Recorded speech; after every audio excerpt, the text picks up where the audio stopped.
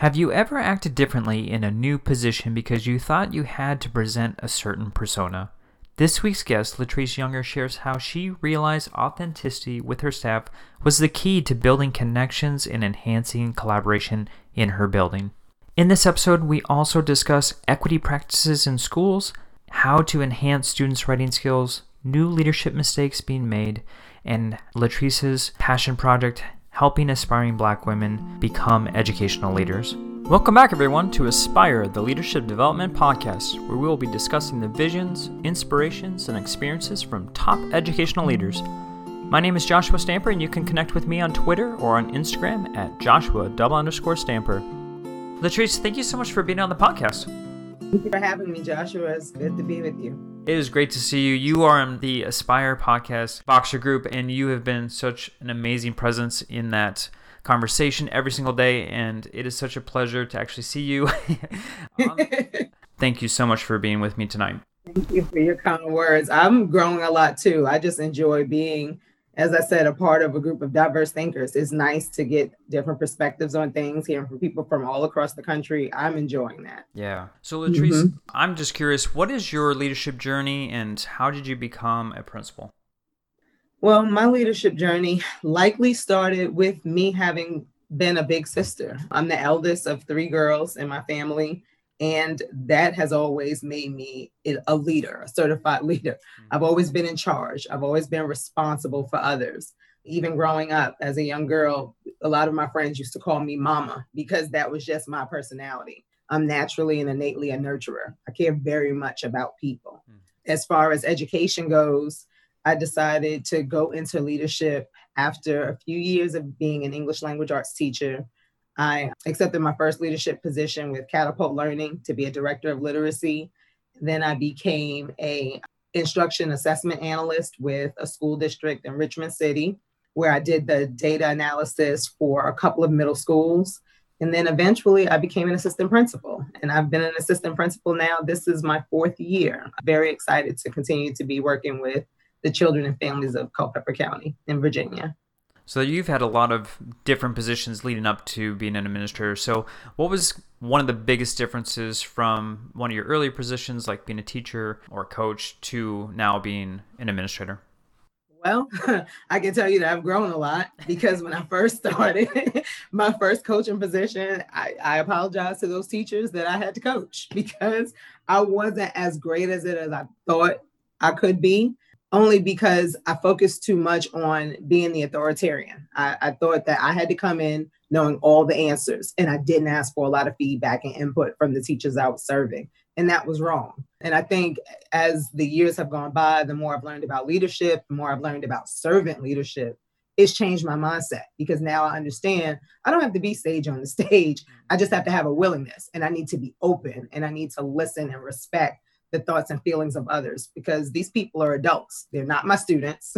They are adults. They are professionals, and I need to treat them as such. So I think, honestly, my leadership style has grown immensely, because I now have that understanding that I'm not going to know all the answers, but the fact that I have a willingness to always problem solve, to always be of service to people, that's what makes me a great leader. Yeah. Shifting from working with students, children, to now adults, I know a lot of leaders stumble upon trying to use the same tactics and strategies.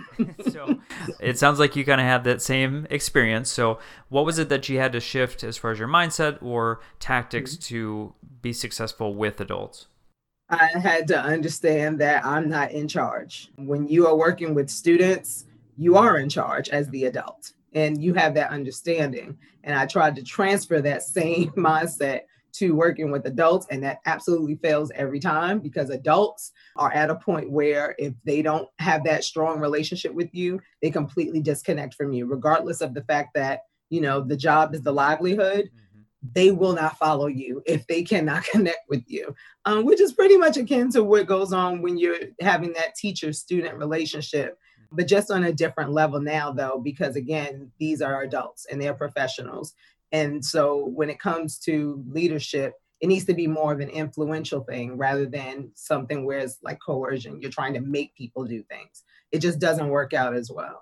No, it's so true. Latrice, I'm going to change this topic just a little bit because, we had a really lively conversation that you actually started in that Boxer group, which was on equity and some of the things that you're doing on your campus and in your district. And so I would love for you to share with the listeners some of the things that you're doing right now with equity.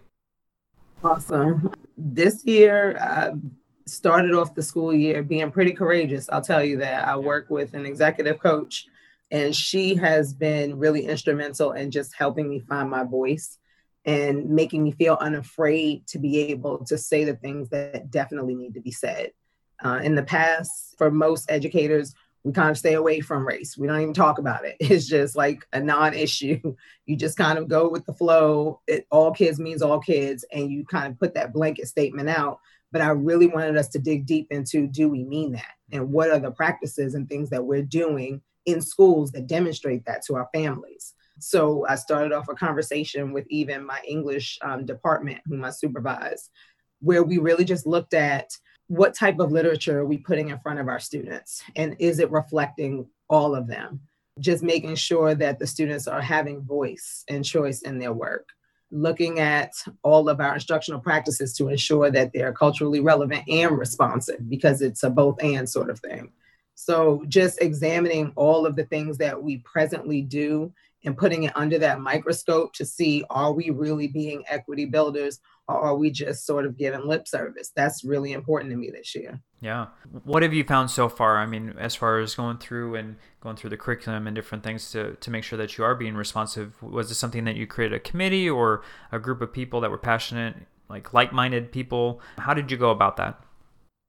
Honestly, I knew to start with my team, because for English language arts, that's probably one of the easiest ways to try to include more equitable practices, because you're reading stories, and in reading the stories, you get to learn and gain perspective of others. So I'm just working with my team right now, and I've found that those teachers are absolutely amazing. They were highly responsive. Some of them are doing really courageous things despite whatever may be going on as a consequence of it, but they're just determined. They're committed to try to, like I said, make sure that the things that we are saying we believe in, we actually do believe in. I'm very proud of the teachers that I'm working with right now. I think they're doing amazing things. So as an administrator, what are some things that you didn't expect when you first became on the job? I know a lot of people that are listening are aspiring to be probably administrators, counselors, something at the district level. And so for you, in that position, what are some things that you weren't expecting? Ooh, how much you really don't know. I mean, you can take all of your master's educational leadership program classes that you have and still come into that job and have a lot of unknowns. There are a lot of things to learn sort of on the job. I think it's really important to just be open-minded and to continue to ask questions. You do not know everything. It is really imperative when you are new to educational leadership that you understand that you need to constantly ask for help, ask for assistance, look up things that you do not know. Do not ever try to wing it, because that will backfire. But just to constantly be in that growth mindset, always be willing to learn, always be willing to look for what is the new thing that I can try or do. Because that's what we want for our teachers, right? We want teachers to always be trying and learning new things. I can't tell my teachers that if I'm not willing to do that. So I constantly look for new ways that I can learn new things so that I can then share it with them. And then they can use that same mindset with students. So how important is vulnerability as a leader? Because there are a lot of times that as leaders, we don't know the answer, especially now in 2020. That's happening every day. But why is it so important for us to say, I don't know, or, share our emotions at the time and be vulnerable with our staff? Because we're modeling. We want them to do that with kids. When I was a teacher, kids would ask me things and I would tell them, absolutely, I have no idea, but I promise you, I will figure it out for you. And I think people respect and respond to that better, rather than coming on with this off the cuff answer that is completely wrong and that throws everyone off. It's really important to just tell people the truth. I don't know, but I'm going to take steps to find out. That's huge. And it pays dividends in terms of the respect factor from people. What is a initiative, and this could be, as a coach or a teacher, or maybe as in your current position, but what was something that you put together that you felt was deeply impactful and something that really affected the campus or the district? When I came in with this huge discipline literacy push. I wanted to start a writing across the curriculum campaign in my building because writing is a growth area for us.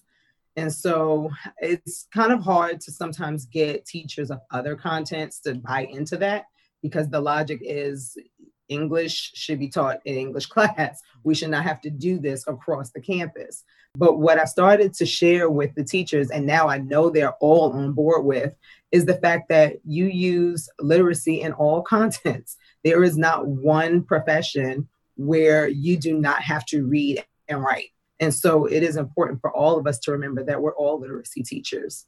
I did writing across the curriculum training last year. I would do it once a month. It was offered completely at volunteer level for the teachers. They could come in, they can sit, they can learn new things that they can implement in their classrooms in terms of practical strategies.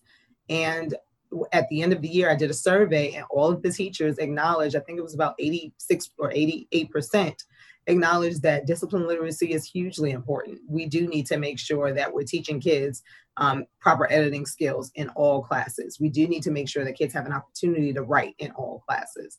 I'm really, really impressed by the teachers in my building that sort of adopted the mindset that discipline literacy is important and is necessary. And it does help children grow, and writing does help to retain information. So they benefit from the kids doing additional writing in class as well. I'm really proud of that campaign. I think that worked really well last year. Yeah. In regards to not only writing, but with reading, what are you doing to get kids excited about reading? Well, last year, my department did a lot of incentives. I had advised teachers that we do some type of quarterly incentive to get kids motivated and excited about reading. So sometimes it would be a contest. For Halloween, I dressed up one year and I just kind of came in and gave out candy, but the kids had to answer my literacy questions. And this is middle school. So, sometimes for middle schoolers think that stuff's kind of cheesy, but I know at the end of it all, they enjoy that. Oh, yeah, what child does not enjoy having candy? So we just kept trying to find ways. We brought in guest speakers. We had someone come and talk about her book. She was a local author. But we just keep trying to find ways to increase and engage kids in the reading process. We keep offering kids the opportunity to choose the things that they read and not always mandating the things that they read. And I think that's changed the culture in the building and has made the culture a bit more literacy rich. Yeah. So with your equity piece and bringing literature from different cultures and whatnot, Yes. Are you trying to bring in more characters that look like the students that you're serving? Exactly. And in my present school district, predominantly the demographics are Caucasian students. However, we do have quite a sizable English learner population. We have a very small African American population, but even with that, it's important, as I heard Dr. Bettina Love once say, for all students to get this information because it helps to create a more tolerant environment. So all children benefit when they get to read stories about other characters who do not look like them and do not sound like them. Mm-hmm. It kind of goes into Rudine Bishop Sims when she talks about mirrors, windows, and sliding glass doors. You need to see yourself, but then you need to see others because that's how you grow and gain perspective. And so the teachers, like I said, I'm very proud of them because they constantly look for ways to add more literature by either African American or Latino authors, or they look for literature that has some of those protagonists in the text that will help engage and get the kids involved in the reading. So let's talk about staffing because that's kind of similar, right? As far as students growing by seeing people that are like them. Mm-hmm. Education is dominated by the Caucasian race. So what can we do as a whole, as an educator, right, to change that so that our demographics are matching our students? A few things some school districts can try to do. I know one thing we're encouraging my district to do is to start to reach out to historically Black colleges and universities, HBCUs, just letting those students know that certain districts or campuses exist. Sometimes they just have no idea. So just reaching out to them and seeing if we can get them to come on to campuses like ours, where the students may not look like them, but again, children benefit from meeting people from all walks of life. So that's one thing definitely I hope that more school districts will start to invest in, is invest in going to schools where predominantly African-American or Latinx students are and see if you can bring them onto the campus so that you can enrich the culture. I love that. And I want to talk about a project that you're extremely passionate about too. It's something that you've started, but I think this correlates kind of what we were just talking about. So will you just talk about that project? In, I guess it would say January of this year, I really decided that I was going to go full-fledged with posting a lot of highlights, as I like to call them, of Black women education leaders from all across the country. And it started really from a place of pain. I'll be quite honest. I am the only African American administrator in my building. And sometimes, as much as I love being with my coworkers and my colleagues, there is a loneliness that comes with that. And so for women who are in similar positions like me, I wanted to make sure that they always felt encouraged and inspired. They didn't feel as if they were sort of token. They were there because they earned that right to be there. And so I just wanted to uplift. So I started posting highlights of women that I saw doing really great things in educational leadership. And then it sort of catapulted to becoming a nonprofit organization in June of this year during the pandemic, of all things. We became incorporated. And I started a board with these 7 amazing women who are very much so committed to doing coaching and mentoring and providing services, having a book club, and just making sure that we're wrapping our arms around aspiring Black women who are in educational leadership. We want to provide scholarships for those women who may want to become educational leaders, but a lot of the leadership assessment tests are so expensive. So we want to make sure that we remove all of those barriers so that we can increase the number of Black women in educational leadership across the country. For folks that want to learn more about that project, how can they connect with you? The best way is to follow us on Twitter. That's the most active spot for us right now. The handle is @leaders_Black. And we also have a link tree that will be in the profile for the Twitter account. We're working on our website. We're just kind of doing ground up building right now. So we're starting small, but we're just excited to offer the products and services that we have thus far. Yeah, that's so important. I'm so excited about that project. And if anyone is interested, make sure that you are going to that Twitter account and finding those links. This podcast is a proud member of the Teach Better Podcast Network. Better today, better tomorrow, and the podcast to get you there. You can find out more at teachbetter.com/podcasts. Now let's get back to the episode.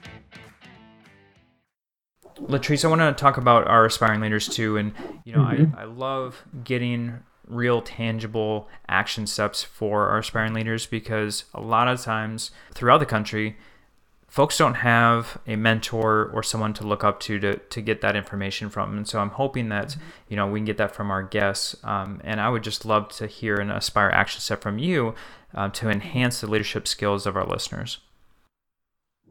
Look, my step is not going to be as deep as you'd like, but it's 100% to be authentic. Be your authentic self. Do not bring anyone else to the table. It is so crucial as a leader that you understand, one, what your strengths are, and that you build and capitalize on those. Do not try to be like anyone else. It's so easy to have that imposter syndrome where you feel like you do not belong, you do not fit. There is a voice for everyone.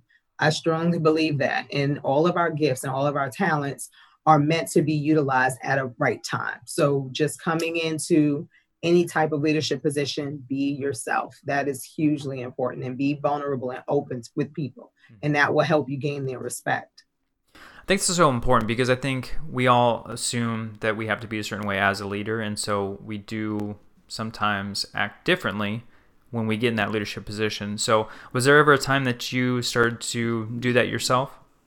I know I did. That was probably my first position. I shared with you when I was a literacy coach. My goodness.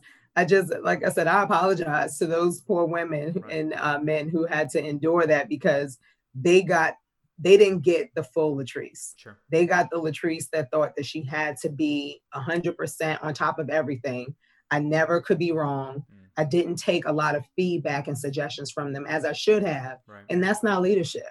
I think I've become a much better leader now because I'm very much so open to people's suggestions. I don't do anything without input. Even as an assistant principal, I still issue surveys to my teachers. And it's so funny that a couple of times I've done that, even in my 4th year as an administrator, The first time I did it at one of my, at my first middle school where I was an AP, the teacher said, no one has ever asked us how they were doing. They had never experienced anything like that. And I didn't realize how rare it is that principals actually ask teachers for the feedback. But that was important to me because all I kept asking teachers was, how can I better serve you? And I think people loved and respected and admired that I'm looking out for ways that I can serve them and not how they can do things to make my life easier. And I'm just going to continue to do that. That's always going to be my mindset moving forward. How can I continue to best serve you? Because that's my job. Talk about vulnerability. Throw out a survey to your entire staff. Oh, it's revealing. I learned some things about myself. One person put, can you please stop speaking so fast? And you know what? It changed me because when I would speak with them, I would be so quick, but a lot of that is attributed to my New York City mentality. But I started to really think about it. I need to slow down and make sure that I'm very selective in my words because what I have to say is important. It helped me to become a better communicator. So I told that person, I am so glad. I don't know who you are, but I am glad that someone had the audacity to say, Latrice, slow down. Because it changed me and it really did make me a more effective speaker. No, I think that's wonderful advice for anyone. If you are not asking for the feedback of those you serve, you need to make sure you're doing that because sometimes we don't even realize we're doing the things that we're doing. Just like you said, communication, I walked really fast in the hallway. Sometimes I'd walk so fast, I'd just blow by people and, they just want a simple hello. And I didn't realize I was doing that. That was early in my career. And so, unless someone tells you, you can't fix it. So you got to ask. Latrice, well, one, if folks are not following you, they need to do so right away. And if they're not connecting with you, they need to do that because I feel like you have just so much wisdom to provide. And so for our listeners, how may they connect with you on social media? So I'm on Twitter. My handle is @Latrice Younger, LATRESE, last name Younger. That's my most active spot. I'm also on LinkedIn. Yeah, those are probably the best two ways to connect with me. I'm extremely active on Twitter. Wonderful. Latrice, it is always a pleasure. I value every minute I get to talk with you. And I just thank you so much for being on the podcast tonight. Likewise. Thank you so much for the opportunity, Joshua. I appreciate it.